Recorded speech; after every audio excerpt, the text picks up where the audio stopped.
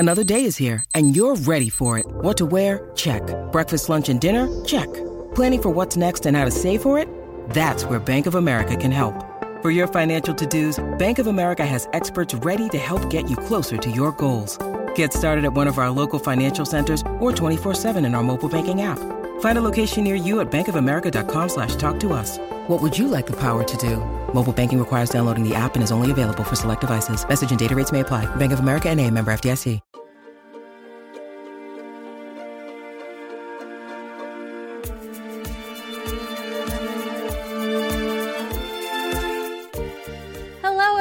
And welcome back to More Than a Muse. I'm Stani. And I am Sadie, and I hope you're having a lovely December and that you are enjoying the holidays, or at least doing your best to get into the holiday spirit so far. If not, maybe this episode will help you. I hope so. I mean, it's kind of been a weird December. I feel like it's gone by really fast, but then I realized I was sick for literally like a whole week of it. And that kind of chopped the whole month because I was like, I haven't done any Christmas shopping. And then I realized, I was sick for the whole week after Thanksgiving. That'll do it. Yes. Are you feeling the Christmas spirit this year? Not really, but I feel like it's maybe because, I don't know, it's like a different winter than I'm usually used to. That's right. You have like different weather than normal too. And like Nashville winters, I've realized, are just really gloomy because it just rains a lot and it's very overcast. And Utah is cold and snowy, but I actually feel like there's still a lot of sunshine during the winters. It's just cold. 5 p.m. Yeah, true. Yeah. But sunsets at 4:30 here. So that's been awesome. Yeah, I don't know how that happens. That's crazy. But yeah, sunset is at 4:30 and it's gloomy and rainy, and I have not liked that part of Nashville. But I'm sorry.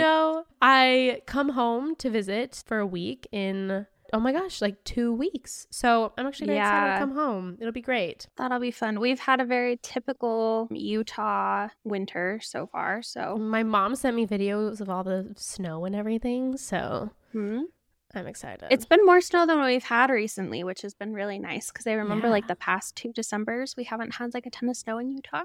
I know. I was surprised. But we actually had quite a bit. It's not sticking very much, but it's been doing it more frequently, which I kind of enjoy actually, because then you don't have to really drive in it, but you still get like the pretty snowfall. Yeah. Mm-hmm. And Utah snow is gorgeous because I remember when I lived in Ohio, the snow there is like way too wet, and so it's like sleet is falling from the sky.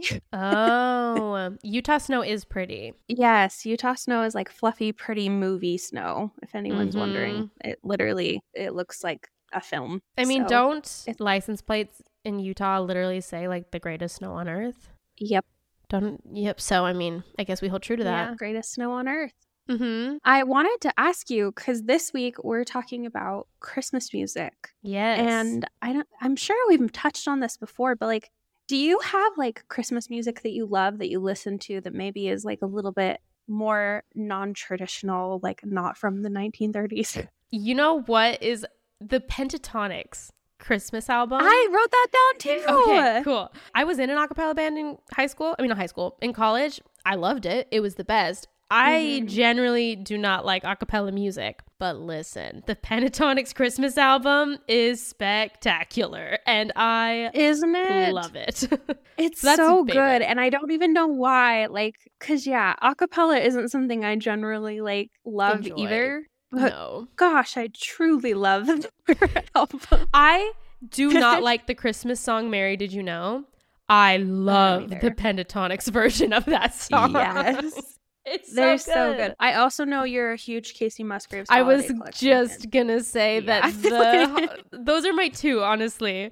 Like beyond the traditional obvious ones, and like, I mean, I like the Taylor Swift Christmas song Santa Tell Me by Ariana Grande, like great. But Christmas for me is Pentatonix and Casey Musgraves.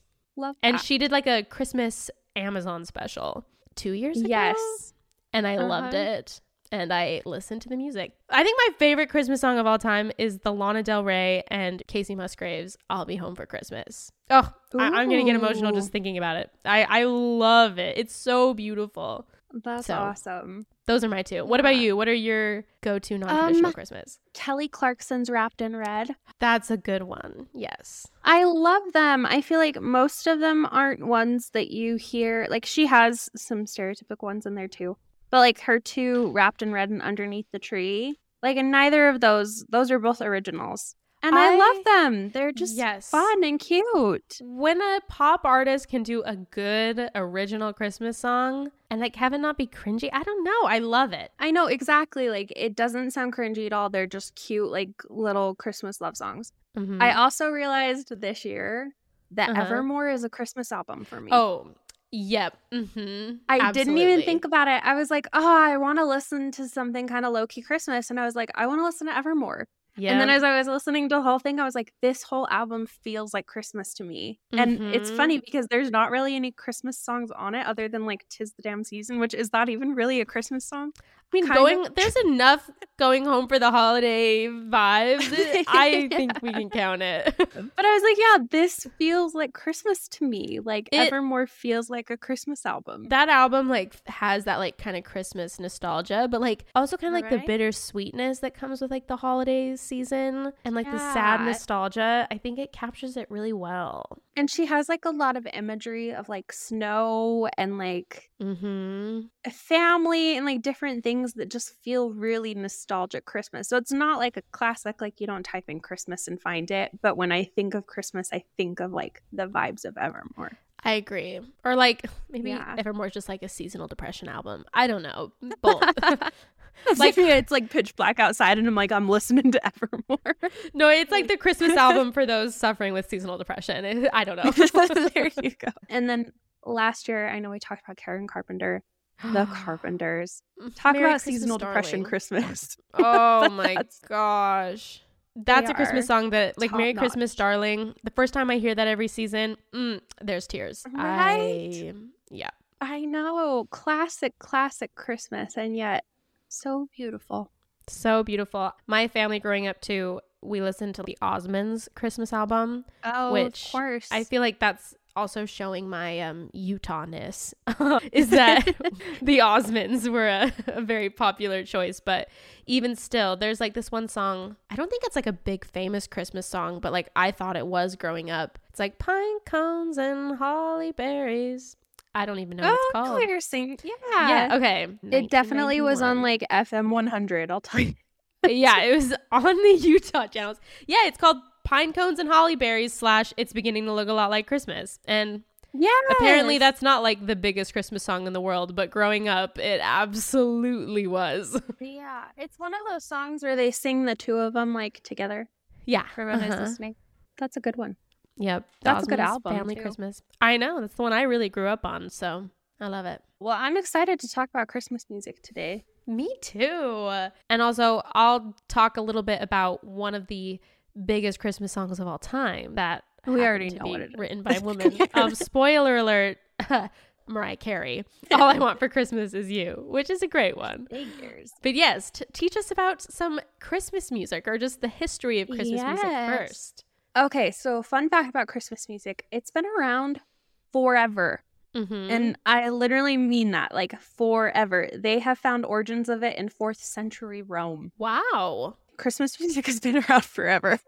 Was it like Christian Christmas music or? I don't know. Like, okay, I'm intrigued by what that looked like. Yeah. Yeah, because it was Latin language hymns, but they were associated with like the end of the year. Okay, cool. And Christmas music is kind of funny too because it was like religious and then it was considered not religious and then it was considered extremely religious. Yes. And then now it's kind of considered a mix of both. So kind of go through that. I'm obviously not going to dive into everything because we would be here forever. Like we're talking 4th century Rome to today. That's a lot of time to cover. But we'll go through a lot of the like pivotal time periods of Christmas music. The earliest recorded music that they have that they know for certain was like popular Christmas songs was in the 13th and 14th century. There was actually an English chaplain named John Aldeley who had 25 carols of Christmas that they would sing in groups of carolers, which we would call them now, but they called them wassailers. And they would travel from house to house throughout the 25 days of December leading up to Christmas and sing a different carol every day, which sounds so charming. And I could get behind that. And then in the 16th century, like we're talking 16th century, the earliest songs, and you will know all of these, 12 Days of Christmas, God Rest You Merry Gentlemen, and Oh Christmas Tree. Wow. 16th century. Yeah, I didn't realize these songs were this old. Okay. They are old. The Middle Ages is when people first started calling Christmas songs carols, and they actually did them with dancing too. And carol became to mean a song in which a religious topic is treated in a style that is familiar or festive. So that's kind of when the idea of Christmas carols came. And it was associated primarily with religious songs, which makes sense for the origins of Christmas, right? Especially when it was associated with like the church and the birth of Christ, which is funny because shortly after that, the Puritans abolished the practice of Christmas and Christmas carols, claiming it to be sacrilegious and pagan, which is hilarious to me. Actually, in my medieval art history class, we learned about the fact that like Halloween isn't even pagan. So the idea that Christmas is kind of a weird concept because I highly doubt it was as pagan as they thought it was, especially if Halloween's not even pagan. So that's kind of weird. But they abolished Christmas and Christmas carols until 1660, when Charles II restored the Stuarts to the throne, and then England once again began singing Christmas carols as part of the revival of Christian customs. That was sanctioned by the king. So the king came in and said, Christmas is happening again, and it did. And then that brought forth a huge surge of Christmas carols in the Victorian and 19th century that we still have today, including Silent Night, O Little Town of Bethlehem, O Holy Night. The 19th century also started contemporary Christmas songs that really didn't have anything to do with like Christ, including Up on the Housetop, Jolly Old St. Nicholas. Wow. Yeah, these songs are old. I mean, I'm sure you'll talk about this later, but like that's probably why it's so hard to write a new one, is because they're literally this old. Yeah, they've been around forever. What happened during this time too in the Victorian era, which is kind of fun because we talked a lot about the Victorian era. It really was such a huge time period of like courting things and like bringing things back too. Yeah. But they started bringing back a lot of older Christmas hymns and then translating them or like adding lyrics to music that had never had words before. And so it created this whole collection of printed Christmas hymns for the first time ever, where they actually had sheet music written down or like words written down or like actual hymn books of Christmas music recorded. So instead of just being passed down by mouth or tradition or, you know, like learning it in your church congregation, you could actually like buy a collection of Christmas carols. That's cool. Yeah. Christmas festivities also just became really popular. And so Christmas as a whole was just becoming really popular, especially in a lot of European countries. I know Finland, my brother actually served his LDS mission there, and there's a ton of Christmas traditions and everything surrounding Finland. And Germany, we know, with like Christmas trees and everything. And so they really took the forefront of a lot of Christmas songs and traditions that were getting passed down through their generations and then turned over to other countries and translated and adopted as well. So that includes, like I mentioned, 12 Days of Christmas. That was earlier, right, in the 1700s, but then it became an English West Country carol in the 19th century. We also have With the Melody Solidifying then. So that's kind of funny that like the song was there, but the melody wasn't like solidified until the 19th century. There's also We Wish You a Merry Christmas, and then Up on the Housetop, Jolly Old St. Nicholas, Jingle Bells, Oh Christmas Tree, that was originally written in German, you know, the O Tannenbaum. And then also a lot of other ones like God Rest You Merry Gentlemen, The Holly and the Ivy, I Saw Three Ships, Coventry Carol, Wexford Carol. And a lot of those were associated with, you know, like the Santas that ring the bells and ask for donations to the poor. Yeah. Back then, they used to do that all the time, too, around the Christmas season. And it was actually predominantly women. They didn't dress up as Santa, but they would take, like, a bowl to their neighbors and ask for gifts for the poor, and then they would sing songs. So it was like a really common practice. They also had a lot of like Christmas feasts and advents during the season, specifically for the church. So kind of that idea of like a different hymns being sung every single day leading up to Christmas, and like different church feasts and activities, kind of really bringing together the Christmas season in a way that had never been done before. And this moved into the Baroque era, specifically with like classical music. Think of like Handel's Messiah, or just like all of those other really, really popular Christmas classical music that probably doesn't immediately come to your mind, but is like such like Pachelbel's canon. A connection to like what? Yes, exactly. That Christmas? Yeah, that's Christmas at this point, I think. Yeah, I would say so. Yeah, I'm not going to go through and name all of those because probably most of you won't recognize them off of the name. Yeah, but you would know the hymns. The melody. Yeah. I think it takes like a special person to know immediately what song a classical song is by like the title. Yeah. I think even I as a music major would fail that test, so. Yes, exactly. But what was cool about them is they actually did a lot of like poems that they would associate with like the classical compositions.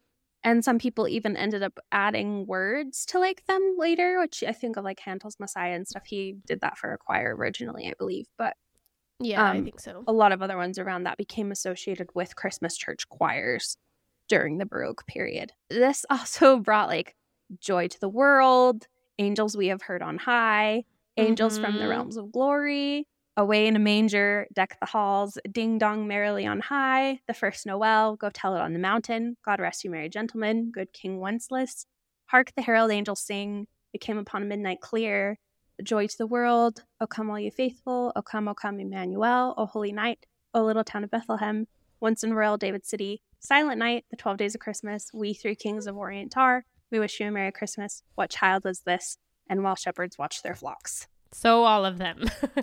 Yeah. Like growing up in a Christian church, I can sing pretty much all of these songs because during the month of December, what did we do every single Sunday? We sang these hymns, and they're in a hymn book. Actually kind of blowing my mind that like the songs that they're singing in the 1600s are the same ones that we're singing now. I'm sure there's more things, but I feel like there are few things that connect centuries of history, you know, that it's like the exact same practices, that it's like we are still singing the exact same Christmas songs in our congregations in church, you know, like the exact same thing that 400 years ago at this point is what they were doing. Like that's insane. I feel like there's not that many things, like sure, like Shakespeare, but it's not like being enjoyed in the same way. You know what I mean? Like, yes. And that's what I think is so crazy. It's like, it's almost like the Christmas songs are still at the same level as they were when they were first getting written hundreds of years ago. Do you know what I'm trying to say? Yeah, no, I totally get what you're saying. And I agree. Like, we don't go see Shakespeare plays as like the hot new play every weekend. Yeah. But every month in December, everyone puts on Away in a Manger, Oh Christmas Tree, Oh Holy Night, Silent Night. Like those still play. Like that is the hot new song. Yeah, it's just single December. A new version of it. Yeah. Yeah. And then the 1930s to 1950s is actually like the earliest period of like a huge resurgence of Christmas music again, which is really funny to think about. But this brings kind of more of our less religious classic Christmas songs. You think of like Frank Sinatra, the Supremes, the Jackson 5, the Beach Boys, Glenn Campbell, Bruce Springsteen. And they started singing Santa Claus is Coming to Town, which is the most played holiday song of the last 50 years. Which is funny. Really? And then according to like, in 2016, I think. Interesting. So that one was really popular. Then you also have like, this is like rock era Christmas songs, as they call them. Like Let It Snow, Let It Snow, Let It Snow. Winter Wonderland, Sleigh Ride, Have Yourself a Merry Little Christmas, Wonderful Christmas Time, and Last Christmas by George Michael from Wham. These are heard everywhere, of course, on the internet, shopping malls, elevators, lobbies, even on the street. You think of like a Bing Crosby that like created major acts that have created numbers of titles in the 30 most performed Christmas songs. Elvis Presley, Jackson 5. You know, a lot of those like classic 50s, 60s voices that you hear that got translated into Christmas music and have stayed. which is hilarious, actually. They also mentioned the fact that a lot of the music since the mid-1950s have more of a romantic overtone with their Christmas music. Yeah. So it's more of like a love song that just happens to have a Christmas setting. Yes. And that's kind of become the new popular method, that's what's popular now. Which is kind of weird to me, too, to think about that. It's like, did we just have so many religious and like classic Christmas songs that they were like, oh, the only thing we haven't done is romance? It's a and romance that's why those one. became so popular? Yeah. Or if there's something that we associate now with like love and Christmas together that I'm sure. became... Because it's like, what is Christmas if not like the idealized happy time of year? So maybe it's just thrown in some of that. I don't know. Because people like hate being single for Christmas and all that. Yeah. Yeah, I don't know. Kind of a weird thing there. So what's funny is that when you look at the last 50 years alone of Christmas music, the same songs kind of tend to fall to the top of the line. You have a couple that were written during this time period that I'll mention. You have Rudolph the Red-Nosed Reindeer, of course. Kind of funny because it was actually adapted from a retailer's promotional poem. Really? And then changed into a song. Yeah, so it was originally an advertisement and then now is a beloved Christmas song. It happened again with Frosty the Snowman. And then you also have, this was funny too, The Little Drummer Boy. It was authored by a writer of church hymns, but it's not considered overtly religious because there is no biblical account of a drumming child, the Christian nativity scene. I mean, true, yeah.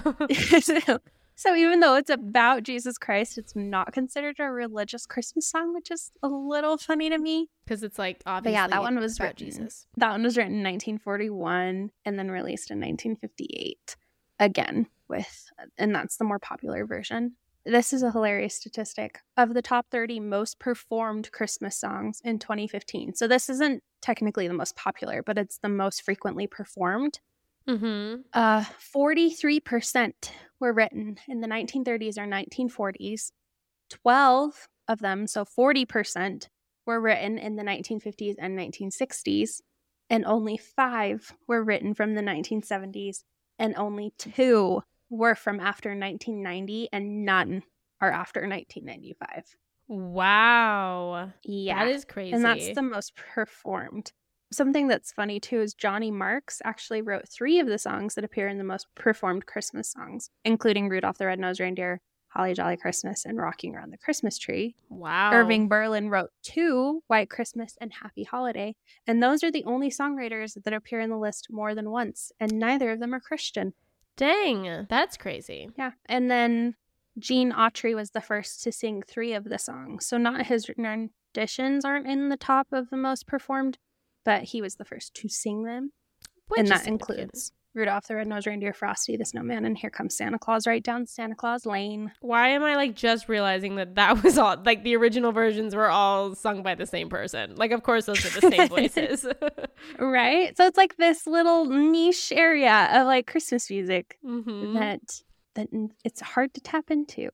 What was funny, too, is there's also like a subsection that talks about the most hated and most loved Christmas songs, which I thought we would mention really quick. Yes. The most liked songs are like Bing Crosby's White Christmas. It's a classic. I mean, how can you really hate that song?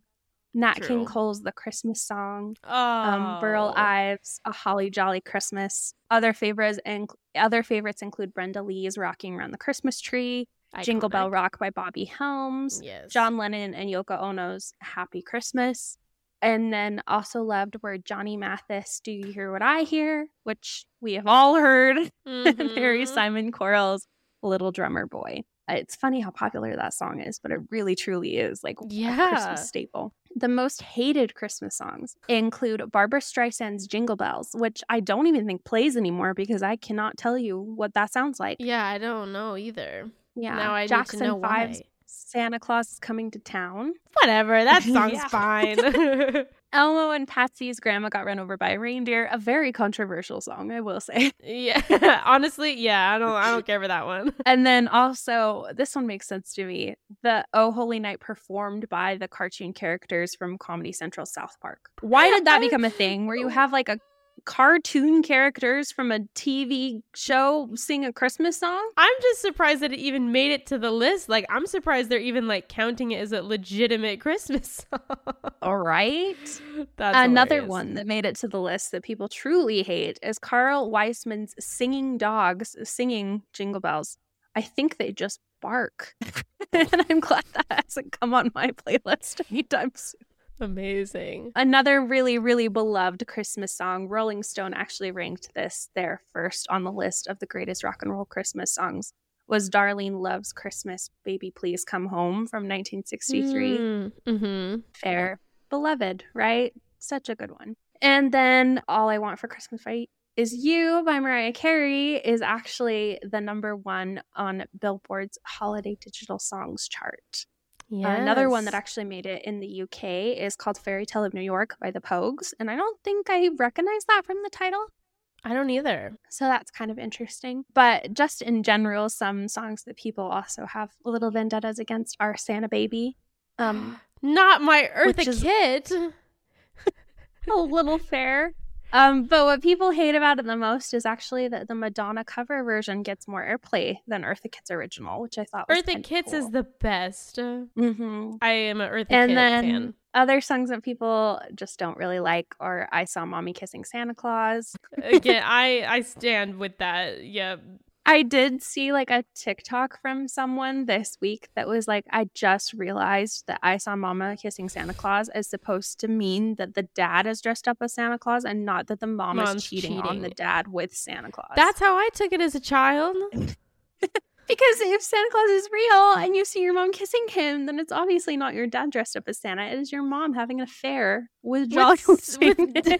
And like that, no, does not seem right. I know. Anyway, so there's a lot of revulsion for a lot of these Christmas songs, and then obviously a lot of beloved Christmas songs that have become a new standard. And that's kind of a hilarious thing of the history of Christmas music, this little elite club that very few are able to be part of. Amazing. We're going to take a quick break just to spotlight one of our new favorite women artists.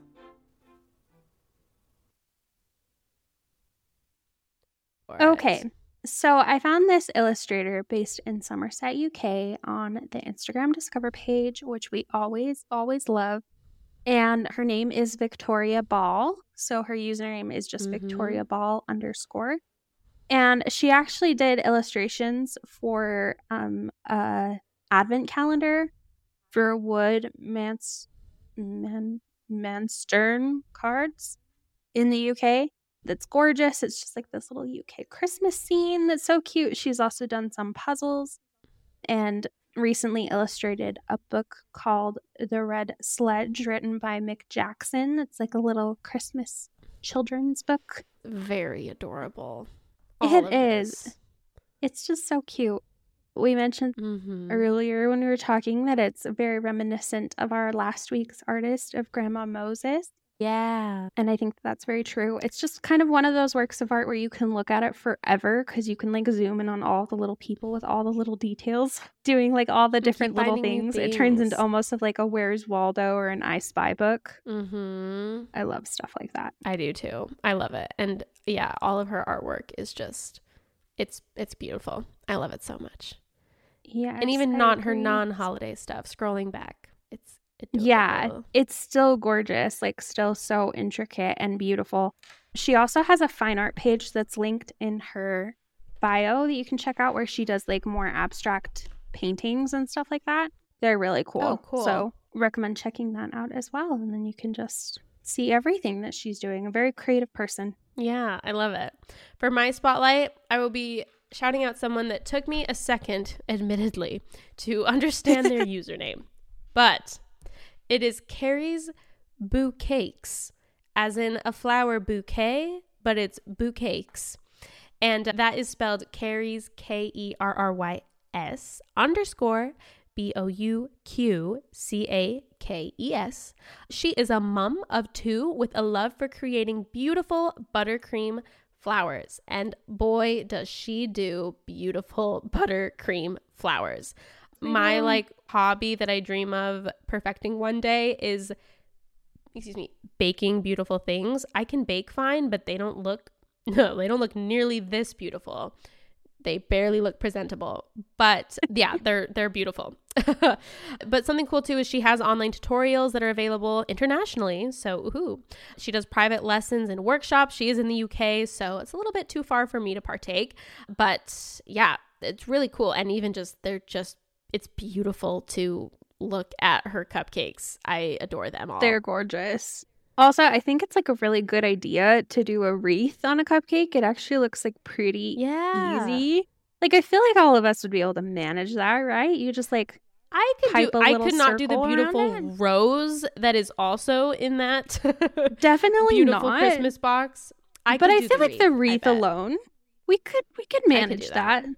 So there's a cute little Christmas idea for everyone. You can do a little Christmas wreath on a cupcake. Very manageable. Mm-hmm. But her flowers are stunning. Yes, they are so beautiful. So Literally go look at them. I'm sure they taste delicious as well. Oh, I'm sure. Mm-hmm. Prettiest cupcakes I think I've ever seen. Now back to the show. Well, now I get to talk about the biggest Christmas song of all time. Maybe not of all time. Well, in modern history, maybe of all time. Yeah. Definitely the most mentioned, I think, for like the last 10 years. Yeah. Also, I'm going to skip ahead to my notes real quick. I don't know what it was about the last 5 years that this song, I think, really got a revitalization. Is that the word? I don't know. Because in 2000, it wasn't released in 2000, but like with how the chart rules that changed, 2000 it was at 83. 2012 it was at 21. So I don't know if it's like for 12 years it just wasn't charting. I don't know. 2013 26, 2014 35, then 2015 it hit 11, 2016 16, 2017 9, and then 2018 it hit number 3. And then 2019, 2020, and 2021, it hit number 1.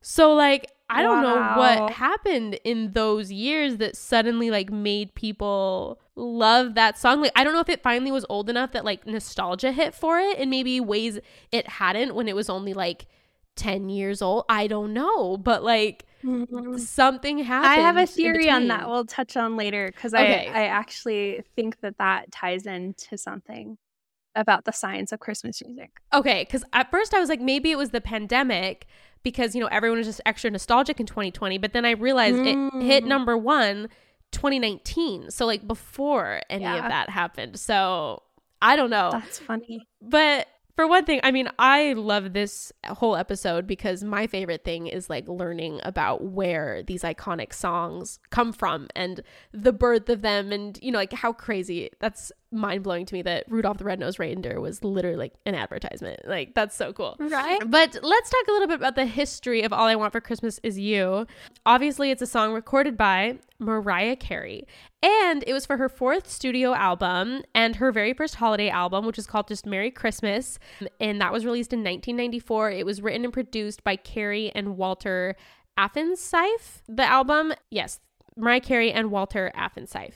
But the song was released as the lead single for the album on October 29th of 1994, which I feel like is really early to release a Christmas single, but I don't know. Yeah, October? Yeah, you would think November. Even when I see people who like release things in November for Christmas, I'm like, is that not a little early? I don't know. But the song obviously has received critical acclaim. The New Yorker described it as one of the few worthy modern additions to the holiday canon. It has become a global success, topping the charts in 26 countries, including Australia, Canada, France, and Germany.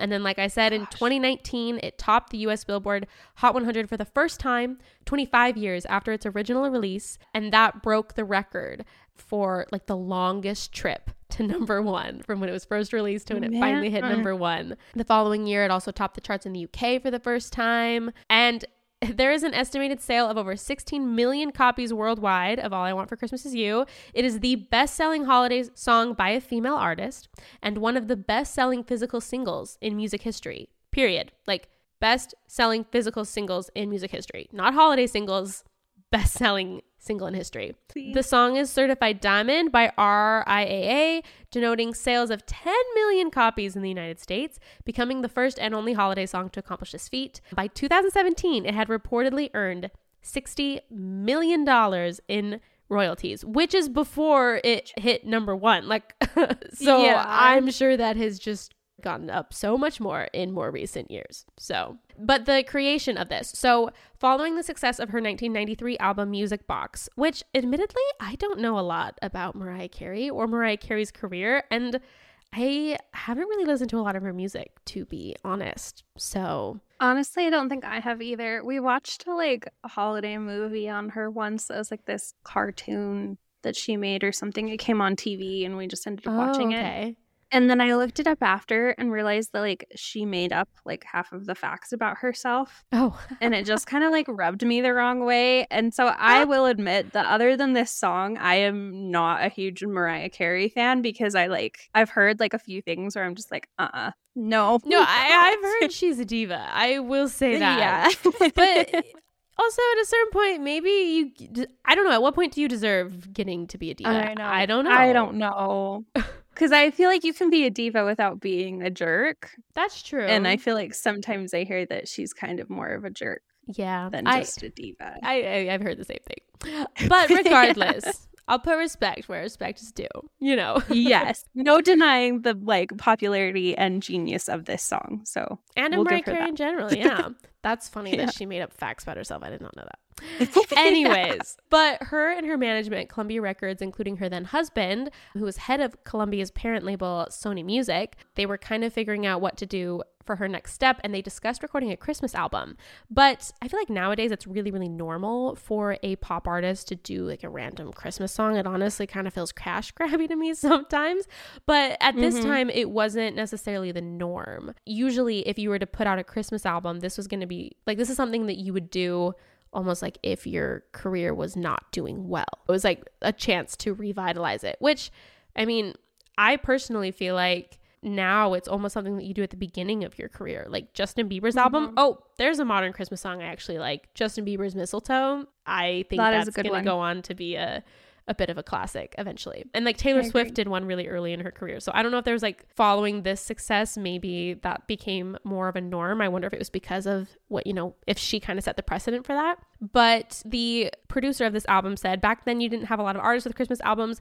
It wasn't a known science at all back then. And there was nobody who did a big new Christmas song. So we were going to release it kind of as an everyday, hey, we're putting out a Christmas album. No big deal. So they began writing and composing Christmas songs in mid 1994. Apparently she decorated her home with Christmas decorations, even though it was summertime.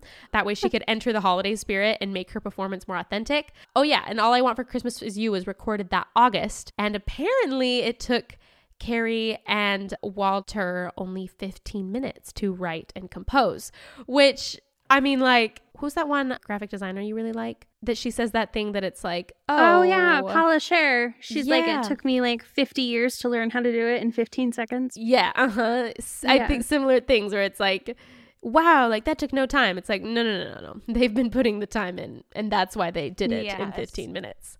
Okay, so this is the story then of the writing of it. So at first, Walter admitted that he was puzzled and blanched as to where Carey wanted to take the melody and vocal scales, though she was adamant in her direction for the song.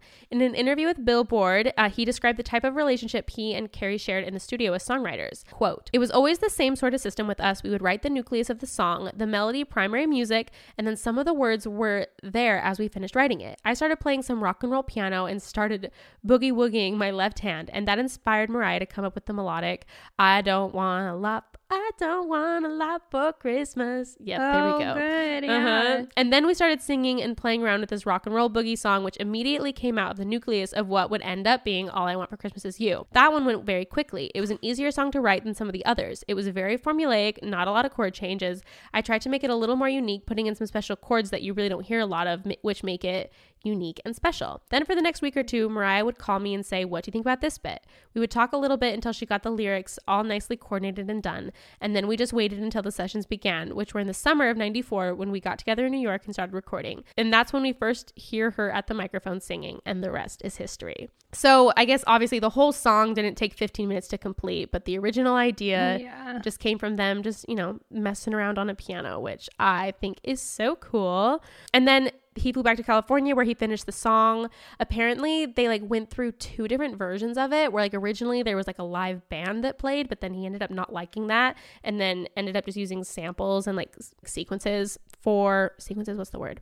Like more like drum programs rather than like live things. Oh, okay. Which I thought was interesting. Oh, and then this is about it. So in touching on several aspects of what excited her to record and release her Christmas album, Carrie went into detail on what writing and recording the song and album meant for her. And she said, "I'm a very festive person and I love the holidays. I've sung Christmas songs since I was a little girl. I used to go Christmas caroling. When it came to the album, we had to have a nice balance between standard Christmas hymns and fun songs. It was definitely a priority for me to write at least a few new songs, but for the most part, people really wanted to hear the standards at Christmas time, no matter how good a new song is." Something that I really liked, I read a New York Times article about just the popularity of this song. It's just called, the article is just how Mariah Carey's All I Want for Christmas Is You became the holiday gift that keeps on giving. And what I loved is, I'm going to read this little bit from it. It said, "This, of course, attests to Carey's skill as a songwriter, a factor that often overshadowed by her outstanding talent and larger-than-life persona. Lest listeners forget, while listening to her hit, The Whistle Register, Carey wrote 17 of her 18 #1 hits,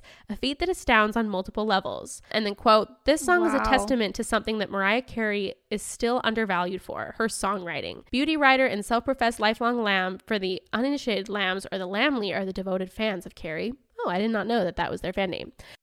I didn't know that either. Yeah, I'm like, oh. Tynan Sings Tells Time, "Mariah Carey wrote this song, dude. Isn't that crazy? It's such a classic that people think it's a cover of something else. But it's a Mariah Carey original, baby. She just sat down one day and literally invented Christmas." And I just love that because it's true. I think that almost like the way it's written just feels so like perfectly simple in the way that a song like this would need to be, that it, like the first time you hear it, you just almost like assume it's a cover, but she wrote it. And I just definitely, well, even from like the opening notes of just like the da da da da, it just immediately becomes like, you know what it is from the first note that it hits. And I feel like that's like a really crazy thing to be able to do with a song too. Yeah. And even myself, admittedly, like I don't think of Mariah Carey as one of the biggest songwriters of all time, but like, I mean, she wrote 17 of her 18 hits, including this song, which is one of the best-selling songs of all time. So like, obviously I was wrong to underestimate her, and so is a lot of the world. So in the United States, the first week of January 1995, it peaked at number 6 on the Billboard Hot 100 and number 12 at the overall thing. So like, it wasn't immediately this big success, but I also feel like, considering it was a new Christmas song, the fact that it almost hit number 10 is pretty crazy. I mean, when you're going up against songs that are written like exactly the 14th century, that's pretty crazy. And then it just kind of slowly built its way up. Like I said, there were a couple like weird rule changes with how they like track the Billboard 100. But then in 2017, the song reached number 9, giving her 28th top 10 song in the country. And the last time that had happened was actually in 2009. So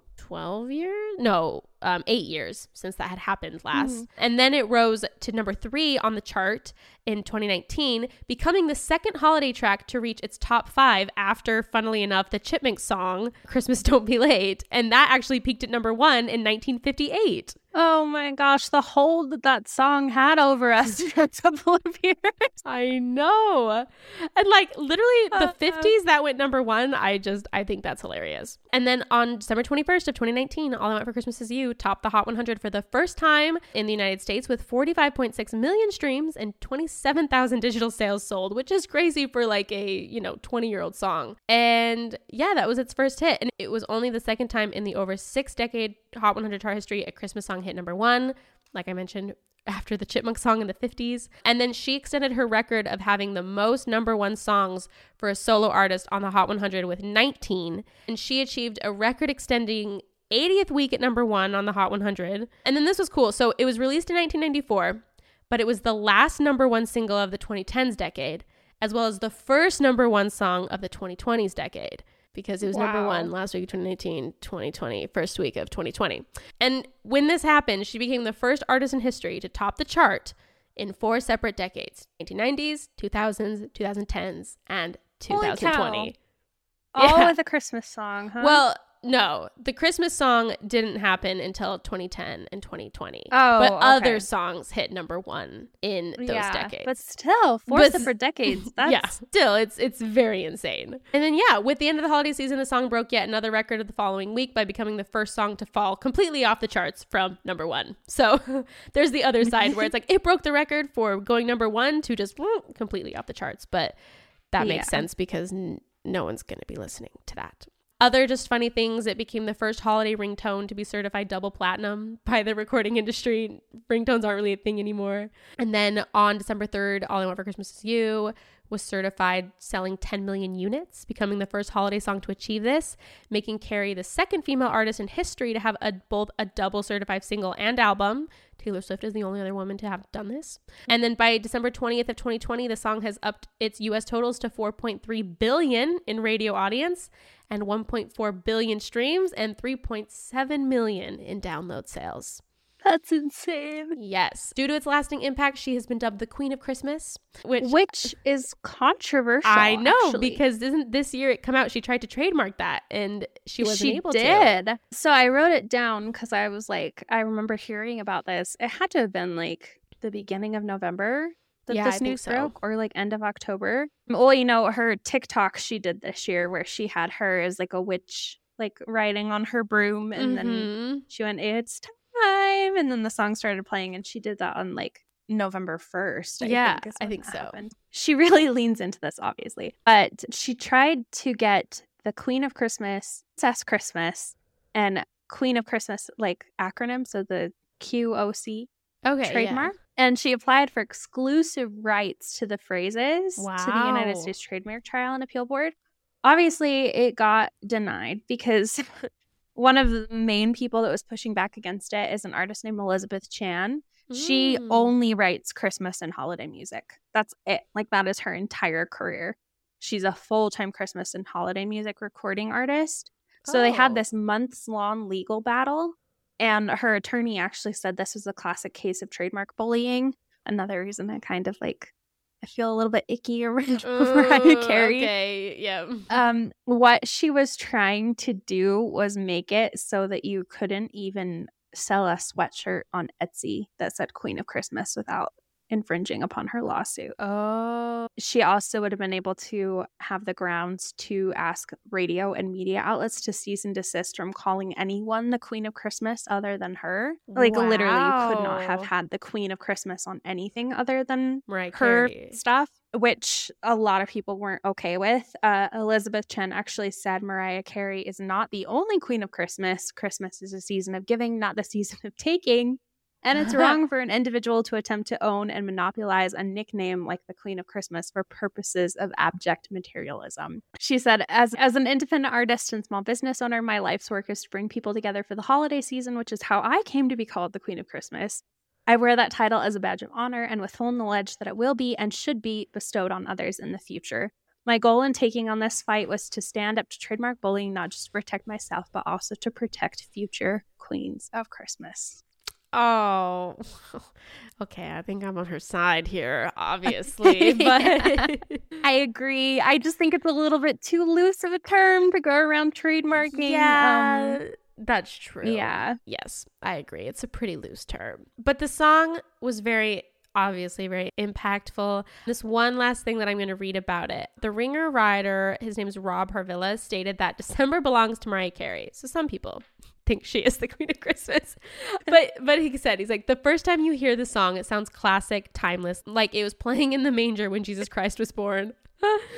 Which I thought was so funny. I'm sorry, but I cannot imagine that in my head. Yeah. But also, like, I think going back to, I think you're going to talk about why it's so popular, but the song kind of, it's reminiscent of Judy Garland, Nat King Cole, kind of has like the 60s, 70s Motown vibes of like the Jackson 5, Stevie Wonders, and like those type of songs. It sounds like it could have been written in the 40s. Oh, and then in Vogue, a writer felt like the lyrics helped solidify its status over 2 decades later. Quote, those lyrics could have been sung by Frank Sinatra. Well, maybe not Frank, but another singer back then. I think that's what gives it the timeless classic quality, which, like I said, like with the way that they wrote those lyrics, they just feel so simple and obvious. But like, I mean, in my opinion, that's the best songs, is like when it's like, why did nobody write this song until now, you know? And it feels like something that could have been written and sung in the 50s and should have existed before it did, which, like I said, in my opinion, marks the makings of a good song. I agree. So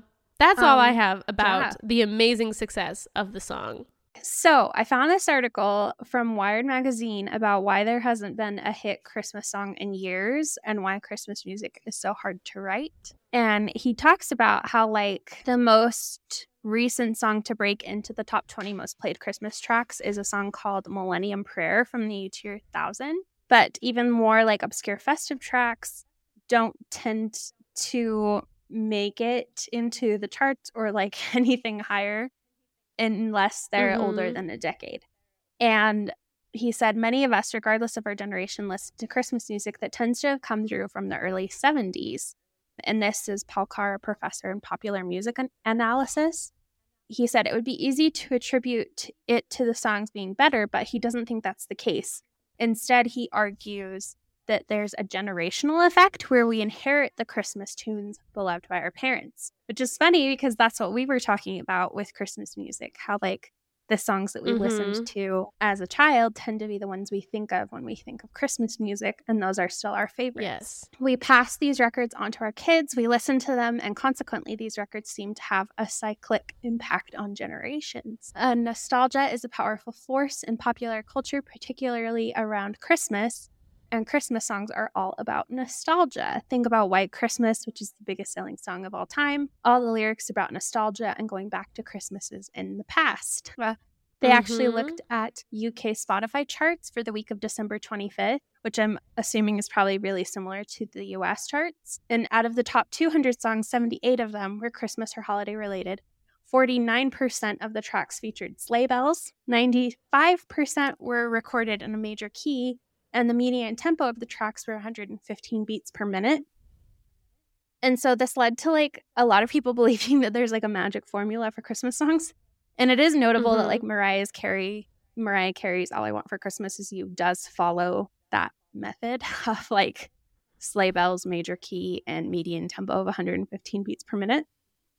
Yeah. But there are people that have written songs that follow that and it still doesn't hit the charts. And that's the reasoning behind that is because we inherit our Christmas songs from our parents more than any other type of music because we only listen to it once a year. He also talked about how like a lot of artists will use this to manipulate your nostalgia. Like you think of Michael Bublé, who releases literally the same Christmas songs that have always been sung, but just as like a modern rearrangement, and taps into like the nostalgia of voices of like Frank Sinatra. Yeah. Allowing you to kind of hear the same thing, but slightly different. But despite older songs being played on repeat every single year, we don't seem to get sick of old classics.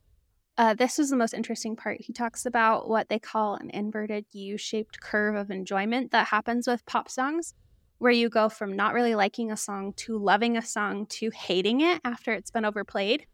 But that doesn't happen with Christmas music because we don't listen to it all year. So you don't actually get sick of it. Like you don't get the chance to hate it or whatever. Yes. And it's kind of like a weird thing that exists only for that genre of music where like it doesn't really become like a TikTok trend that gets outplayed. It doesn't become like a radio hit that turns into a commercial that gets overplayed. Like you've got a solid month and a half, maybe 2 months of listening to these songs. And so there's not really a chance for you to get sick of them. And that's why he talks about how like Christmas music, it tends to just happen on a longer scale than any other kind of song. So like Mariah Carey, we talked about that. It finally reached the number one in the US 25 years after it's released.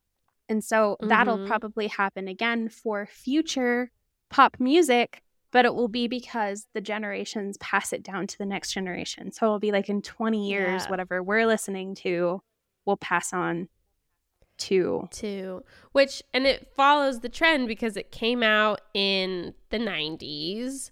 And so it makes sense that like now in 2020s, the kids of the people who maybe had it come out during, I don't know, when they were a kid in the 90s. Like, it makes sense that they're having kids now 20 something years later, so they passed it on to their kids, and now all of a sudden it's this very, very nostalgic thing for so many people.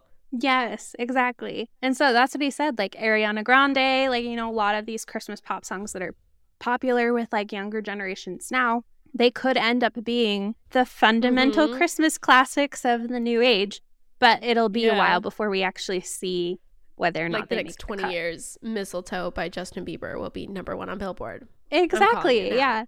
But it's just kind of funny because it has a longer scale cycle. So like it'll be a long time before we know if like it has actually made its way into Christmas canon. If it will be that classic.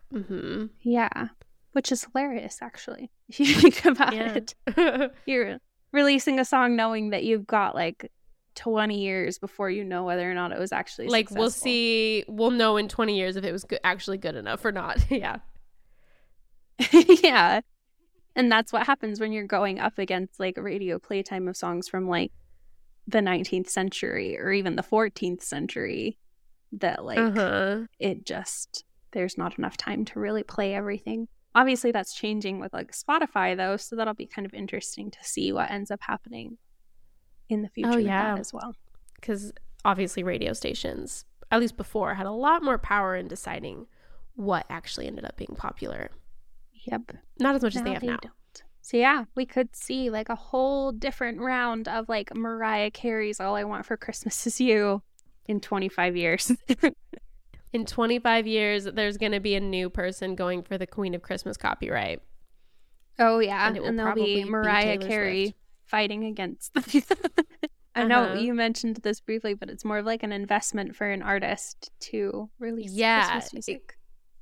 Exactly. I think that's what's revitalized Mariah Carey is this, like, I mean, like I said, I personally didn't really pay the respects due to Mariah Carey. I admit it. But now because of that, and because she wrote that iconic Christmas song, she now has a #1 hit in 4 decades. And so, yeah, it is kind of like a long-term investment that an artist can do if they trust themselves and trust the song, that it's like, okay, I'm putting this out now, but I don't know how big it will be probably for 20 years. And I wonder honestly, how conscious they are of it. Oh, I was just going to say, because of the popularity of that song, it also pulled in like other Christmas songs by her, because now when people are like, Christmas music, Mariah Carey, they go listen to her whole album. So she's actually got like 4 out of the 5 of her most popular songs on Spotify are Christmas songs. Oh, yeah, that makes sense, because they'll go back and listen to the whole album. Yeah, it's fun. And the truth is like, yeah, like Christmas music is obviously so nostalgic. Like, that's the whole fun and the whole point of it. That's why people listen to it. Yeah. I don't know why. I really love the idea of like passing down your Christmas songs to your children. That's what, and, like, I think there's like inheriting your Christmas songs from your parents. Like, there's something really cute, and like it just feels very Christmassy for that to be the case. And going back to kind of what we talked about earlier in the episode, where it's crazy that is something that connects us to the people of 400 years ago, right? That we are still enjoying the same songs in the exact same ways, really. I mean, whatever, different singers, different, mediums, but it's the same song, it's the same melody, it's the same lyrics. And it's cool that, like, if that really is what Christmas music is, it's just passing on, to your kids. Like you said, I love that idea that we've been doing that literally for hundreds and hundreds of years, centuries.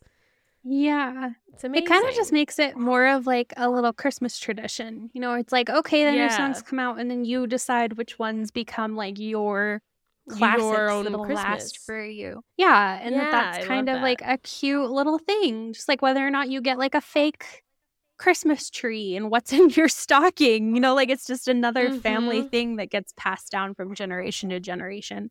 And that's kind of beautiful. Yeah, it is beautiful. I love it.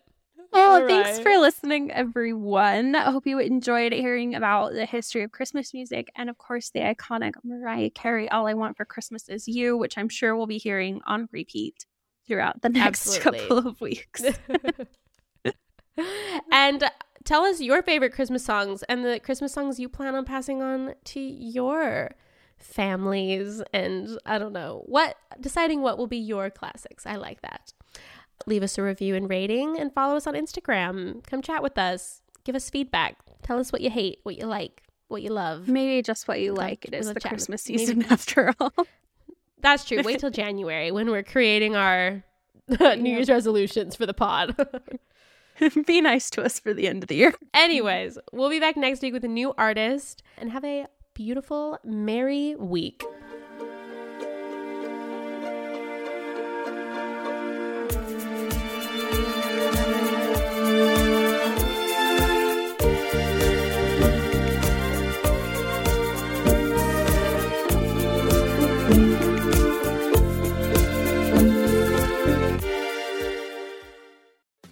Hey, podcast listener.